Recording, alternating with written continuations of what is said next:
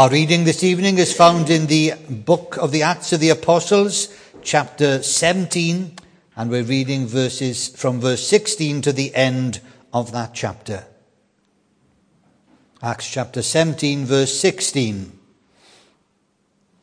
While Paul was waiting for them in Athens, he was greatly distressed to see that the city was full of idols. So he reasoned in the synagogue with the Jews and the God-fearing Greeks, as well as in the marketplace day by day with those who happened to be there. A group of Epicurean and Stoic philosophers began to dispute with him.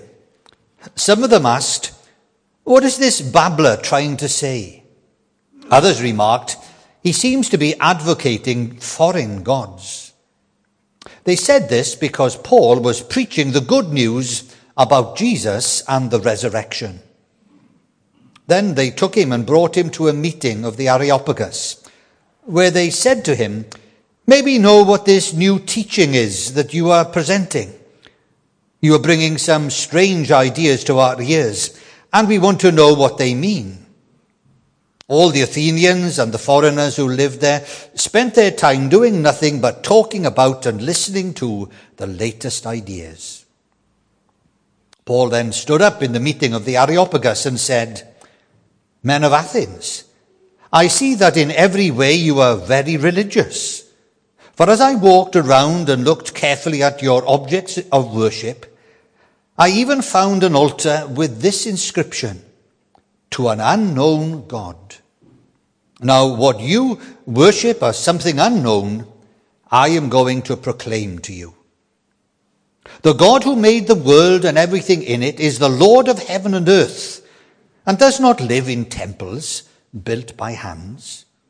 He is not served by human hands as if he needed anything, because he himself gives all men life and breath and everything else. From one man he made every nation of men, that they should inhabit the whole earth, and he determined the time set for them and the exact places where they should live.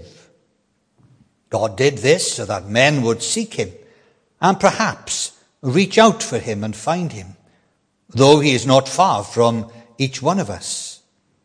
For in him we live and move and have our being. As some of your own poets have said, we are his offspring.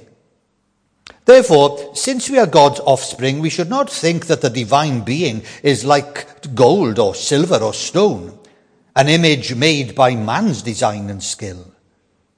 In the past, God overlooked such ignorance, but now he commands all people everywhere to repent. And he has set a day when he will judge the world with justice by the man he has appointed, and he has given proof of this to all men by raising him from the dead." When they heard about the resurrection of the dead, some of them sneered. But others said, "We want to hear you again on this subject." At that, Paul left the council. A few men became followers of Paul and believed. Among them was Dionysius, a member of the Areopagus, and also a woman named Damaris, and a number of others. Well, may the Lord be pleased to bless this portion of his word. We'll be considering verses 26 to 28 this evening, later in the service. We read that the Athenians loved to hear anything new so that they could then begin a discussion and dissect the words, dissect the thoughts, and then either come to a place of accepting them or discounting and dismissing what they had heard. Now, Paul had begun this conversation. It's a discussion. He's not on trial here. The trials will come later when he arrives at Caesarea and at Rome. But here he's in discussion, and he begins by noting an altar that was observable to the citizens in Athens, and it was an altar to an unknown God. And we observed that Paul's concern then was to begin at a point where they shared a common interest, this altar, an unknown God. Well, Paul said, let's look at that and let me talk to you now about the God who can be known. There's an account as to how these altars to unknown gods appeared so much in Athens. Some 600 years before, we read, before Paul's time, Athens had been stricken by a terrible plague, and hundreds were ill and dying, and the city grew desperate. The famous poet from Crete, Epimenides, who is quoted later on by Paul as we look at these verses tonight, devised a plan to pacify whatever gods were causing the plague. Obviously, these gods needed to be pacified. They needed to be fed. They needed to be silenced so that the plague would cease. And so he went to the Areopagus, this place, this hill, and he turned loose a flock of sheep. Some said they were black and white sheep. Well, anyway, they were allowed to roam wherever they were in the city freely, and wherever they lay down, there they were to be sacrificed, and then an altar was to be made. And if it was that it was near a temple, that would suggest perhaps that the gods were drawing these animals to them as sacrifices, and if it was near a temple already built, well, then it would be sacrificed to that god. But if it died, sat down and then was sacrificed nowhere near any temple or any shrine, an altar would be raised to an unknown god. And the thought was that wherever this plague was coming from, whichever gods were unhappy or angry with them, that this would be a way of pacifying. And so it decided to sacrifice the sheep anyway. And then these nameless gods were then worshipped also, although they were not known. So that's something of the background as to perhaps why there were so many altars to unknown gods. But this was then the means of Paul now introducing in the remaining verses of this. First of all, he talked about the truth about God. And we saw that last week, verses 24 to 25, and then verse 29. And it was simply headed under these three lines of inquiry. First of all, the God who is to be worshipped does not live in temples. God cannot be contained. Now, Solomon had realized that. We quoted from 1 Kings 8 last week. Although the temple was built, David had gathered the resources, Solomon built the temple, yet Solomon realized that God couldn't be contained within that building. It was a place where people could come to praise God and to express their petitions and concerns in personal life and in human life. But in another sense, it couldn't contain the God that is to be worshipped. And the second point that Paul makes here, as he outlines the truth about God, was that he does not depend on us. You do not need to keep pacifying him. You do not keep feeding him. You need not keep him happy. He cannot be controlled, because that was part of the point. You tried to mollify the gods. So you would sacrifice to them that they might bless you. Or you might sacrifice to them so that they would perhaps not be angry with you. Well, you cannot control God. You cannot contain him. You cannot control him. And then the third point, we looked at this last week, was that there were these idols that were made of metal, gold, silver, stone. And Paul clearly says, you cannot represent God in any form. We're thinking of the second commandment, aren't we? No graven image. So he cannot be contained, he cannot be controlled, and he cannot be copied. And those were the sort of points that Paul tried to get across to the Athenians here. Now, we're moving on tonight to what Paul next developed, the truth about mankind, the truth about human life. Now, some wondered whether Paul was in this conversation with these Athenians. Many of them were philosophers. Epicureans are mentioned. Stoics are mentioned. Intellectuals. Is Paul changing tack a little bit? Is he trying to ingratiate himself? Is he trying to say, well, I'm not ignorant. I know I can quote poetry. I can quote, I know the philosophers. Was this a way of him trying to get them on his side as he tried to talk about these things? And some say, was Paul looking to philosophy? Was he looking to some sort of wisdom to address this company? Well, we saw last week, in the opening statements about who God is, was Paul looking to natural theology? Was he looking to philosophy to help answer that question? But we came to the conclusion, no. What Paul simply did was this. He went back to the early chapters of the first book of the Old Testament, the book of Genesis. There you read of God as the creator. There you read of God as made a garden for that couple to live in, to sustain them. There you read about God creating then the nations and guiding and leading and the names of the families and all that. And there it is, God creator, God sustainer.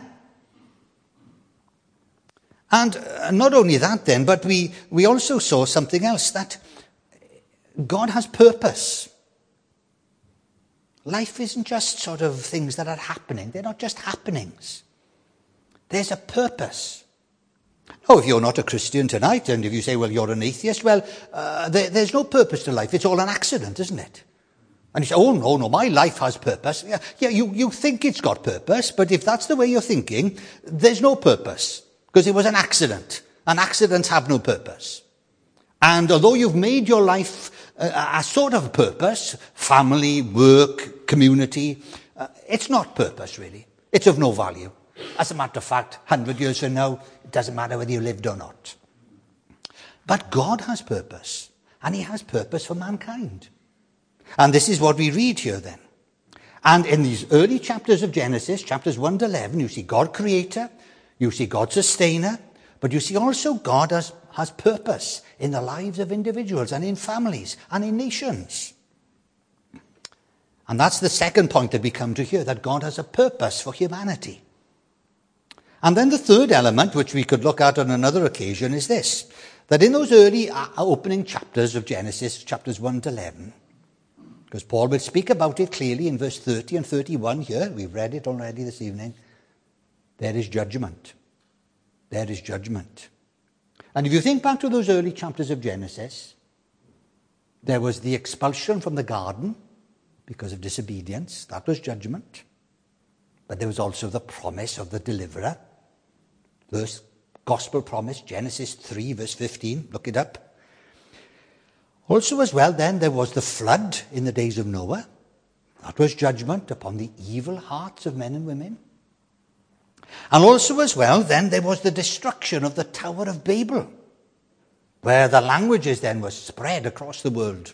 That sense of them building this tower so that they could become like God. Destruction, that was judgment. And so what we can see is that Paul, speaking to these Athenians, he's not looking to philosophy or natural theology, as some people call it, but he's rooting it in the Old Testament book of Genesis. And especially now this evening, as we come to look at the thought as to mankind, what we notice is this in verse 26. Paul, now having said that God doesn't need anything because he himself gives all men life and breath and everything else. Verse 26 reads, from one man he made every nation of men that they should inhabit the whole earth. Now, before we consider what Paul said regarding mankind, we need to note the prevalent view of the Athenians, the Greeks. Unsurprisingly, the Greeks believed that they were superior as a people to all that had gone before. Now, where have you heard that? So, whatever the previous empires, in terms of their strength and ability, and especially now academically, intellectually, the Greeks considered themselves, well, more than head and shoulders above the rest. And that's why they spoke of other people whose languages they couldn't understand, as if they were babbling, ba, ba, ba, ba. They called them barbarians. And so you're either a Greek or you're a barbarian. And Paul picks this up later. You had the same sort of idea amongst the Jews. Strangely enough, again, the Jews considered themselves to be the nation apart, the nation God had chosen. Well, that follows on in Genesis. After those early chapters, then you have God calling Abraham, the patriarch. And they again, the Jews and the Gentile dogs, those beneath us, those below us. And if you look back over civilization, the empires that have risen and the nations that have known a measure of prosperity or strength and economic power, they've always considered themselves to be a cut above the rest. And that's true in Latin America, it's true in Asia, with the sort of caste systems and things, and it's also true in the West.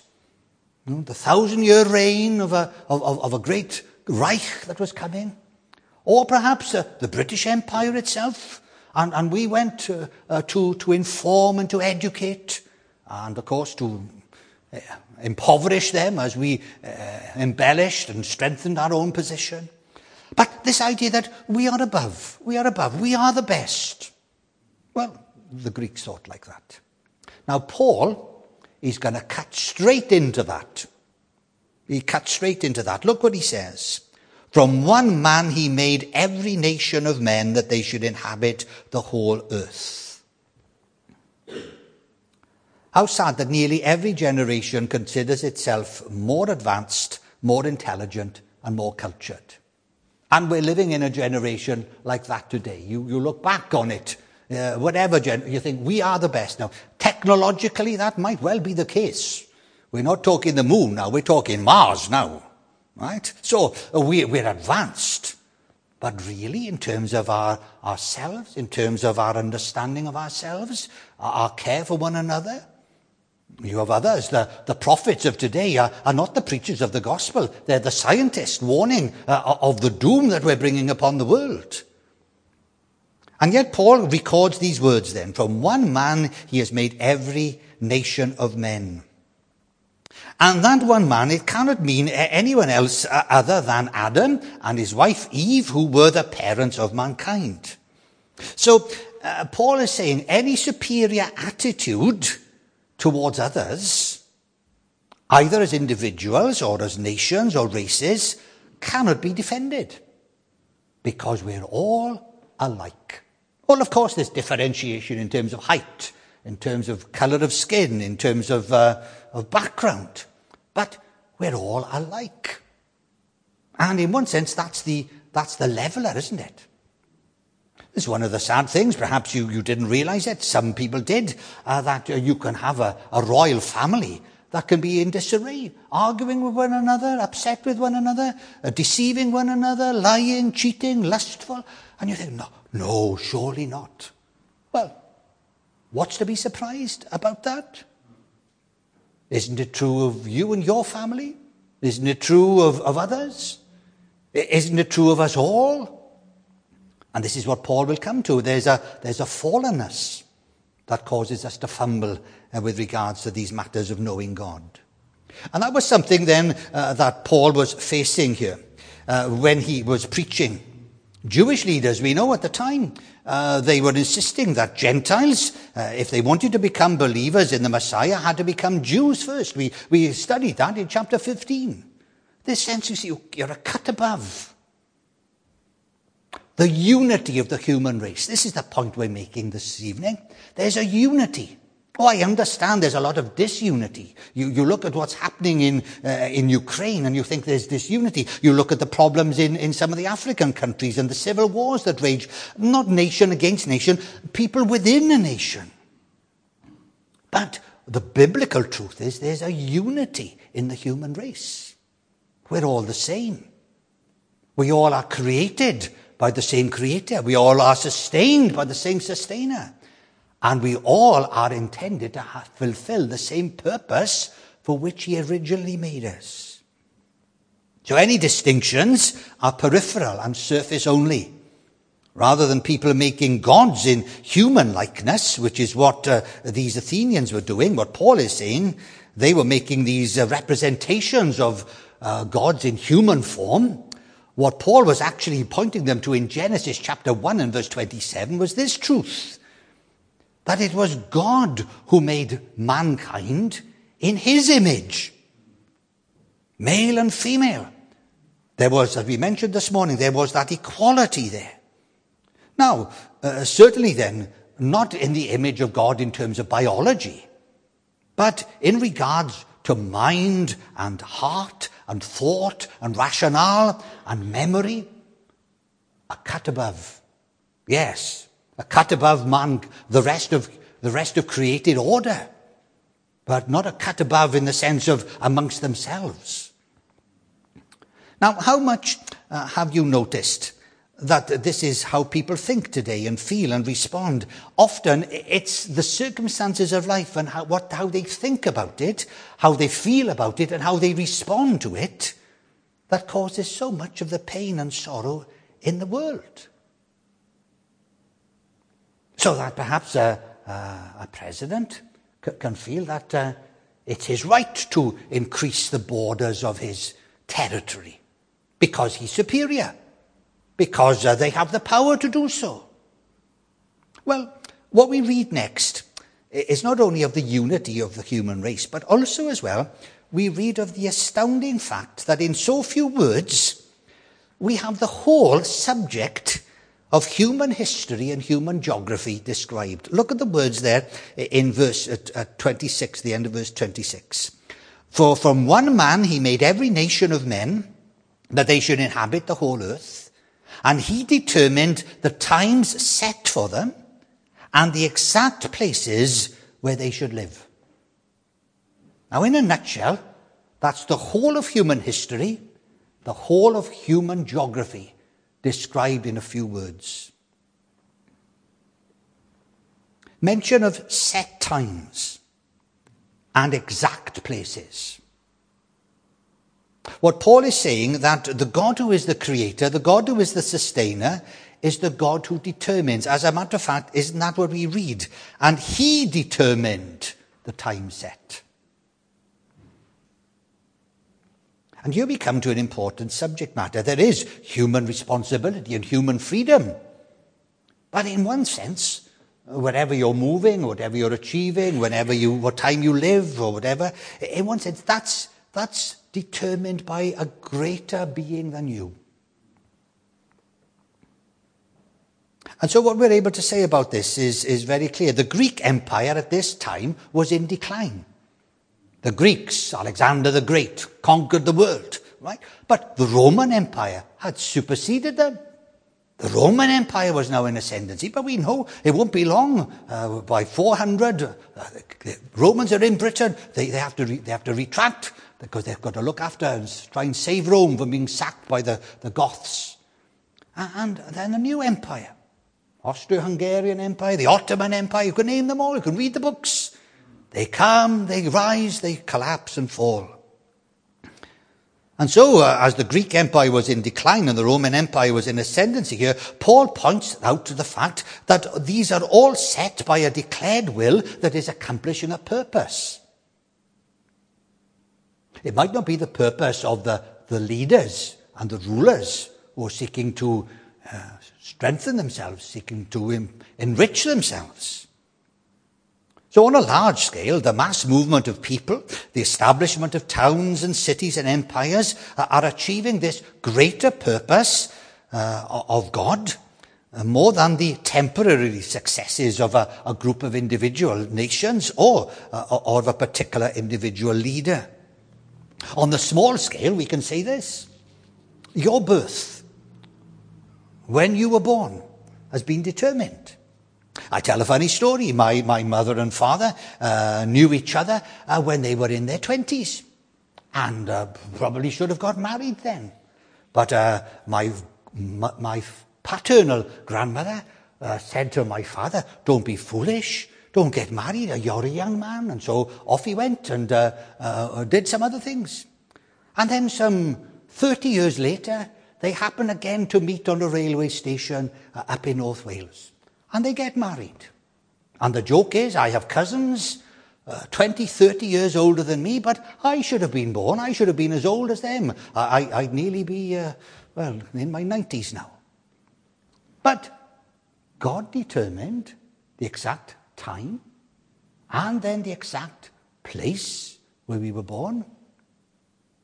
We had many opportunities. My father then, I give these personal illustrations, wanted his own business, wanted to run a shop, wanted newspapers was his trade. He'd been in that. He'd served in the army in the war. He wanted a shop, and he looked at a number of little shops, and he settled on one in a town called Gorsinan, opposite a railway line where you would have to wash the windows twice a week to stop the coal dust.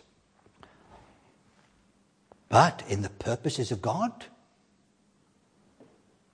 then to be able to come as a teenager, well, before 10 years of age, to start coming, hearing the gospel, becoming a Christian at 16 years of age, are you able to look back on your life and see that the history, the time, and the place, there's a sense where God is working out a purpose in your life and in the life of your family and the life of the community through these things?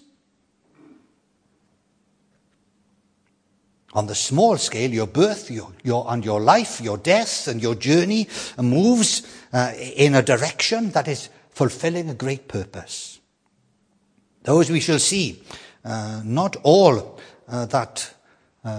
we are all held responsible for the decisions that we make. And certainly the tyranny and the aggression and the mistreatment and the abuse of so many who are in leadership and of those who are made in God's image, that unity of humanity which is not regarded, and so people are treated as less than. Well, those who have made those decisions and enacted those policies are held responsible for that. But we know that kingdoms rise and kingdoms fall, and we quoted from Nebuchadnezzar at the beginning of our service this evening, that he realized that it's the Lord God who does what he wishes in the nations of the world. And so we come now then to verse 27. We read that all this is done for this purpose, so that mankind would seek him. This is what we read. God did this so that men would seek him and perhaps reach out for him and find him, though he is not far from each one of us. Now we have encouraging verbs here. The verbs look so positive. That mankind is to seek and to reach out and to find. But amongst those verbs, we have that word. It's translated in my translation here, the New International Version, as perhaps. And that puts a bit of a dampener on it all. Because although in one sense Paul is saying to these Athenians, look, I've come amongst you, you're very religious, the gods that you worship, polytheism, the multiplicity of gods. And even if there's an unknown God, you put an altar up to him, you seem to be seeking, you seem to be looking, but you're not making much headway.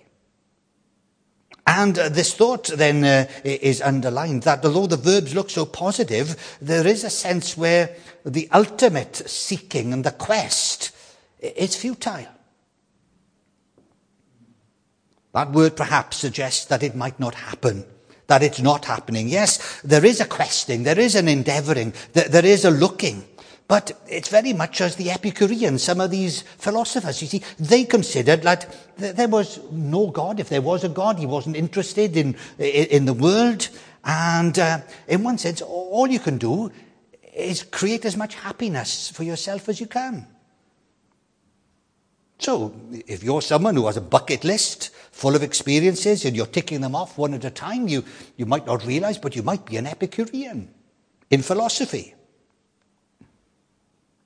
And we have these verbs then in one sense, in a sense of a fumbling. And this is what comes out in this word perhaps, that they're seeking, they're reaching out, they're searching, but they're fumbling. It's like a man in the dark, a man who can't see perhaps. He can't perceive. There are things around him which he should be able to put his hand on. But he can't seem to reach it. He can't seem to find it. Although he's searching. Well, I know Billy Graham's book, Peace with God, which was the main book of some of the missions that he took place in London back in the 1950s, talked about that we are all on a quest.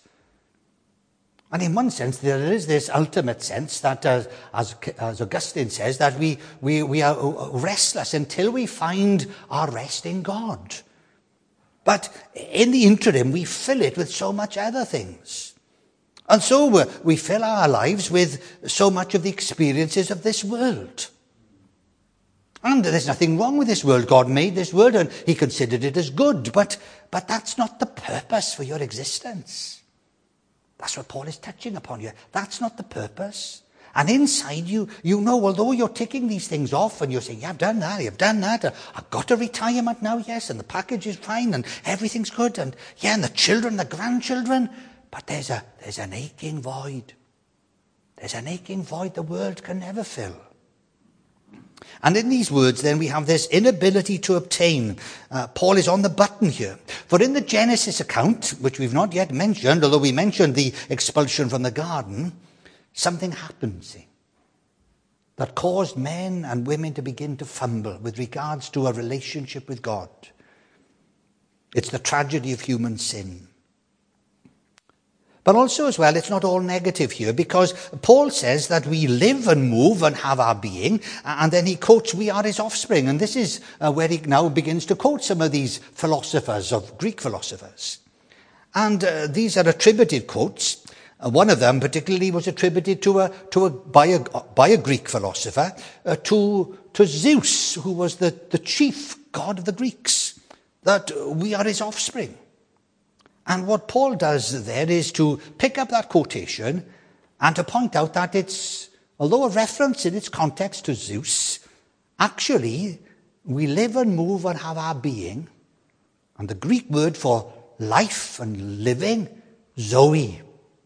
So we had a little granddaughter and she's called Zoe, and you think that's a strange name to give a child. No, Zoe, life, living. And what he's doing is pointing away from Zeus to Zoe. Life. Who is the creator? Who is the sustainer? Who is the redeemer? Well, he's going to come to it. As we said, wherever the conversation begins with the Apostle Paul, with these people, it always ends with the Lord Jesus Christ.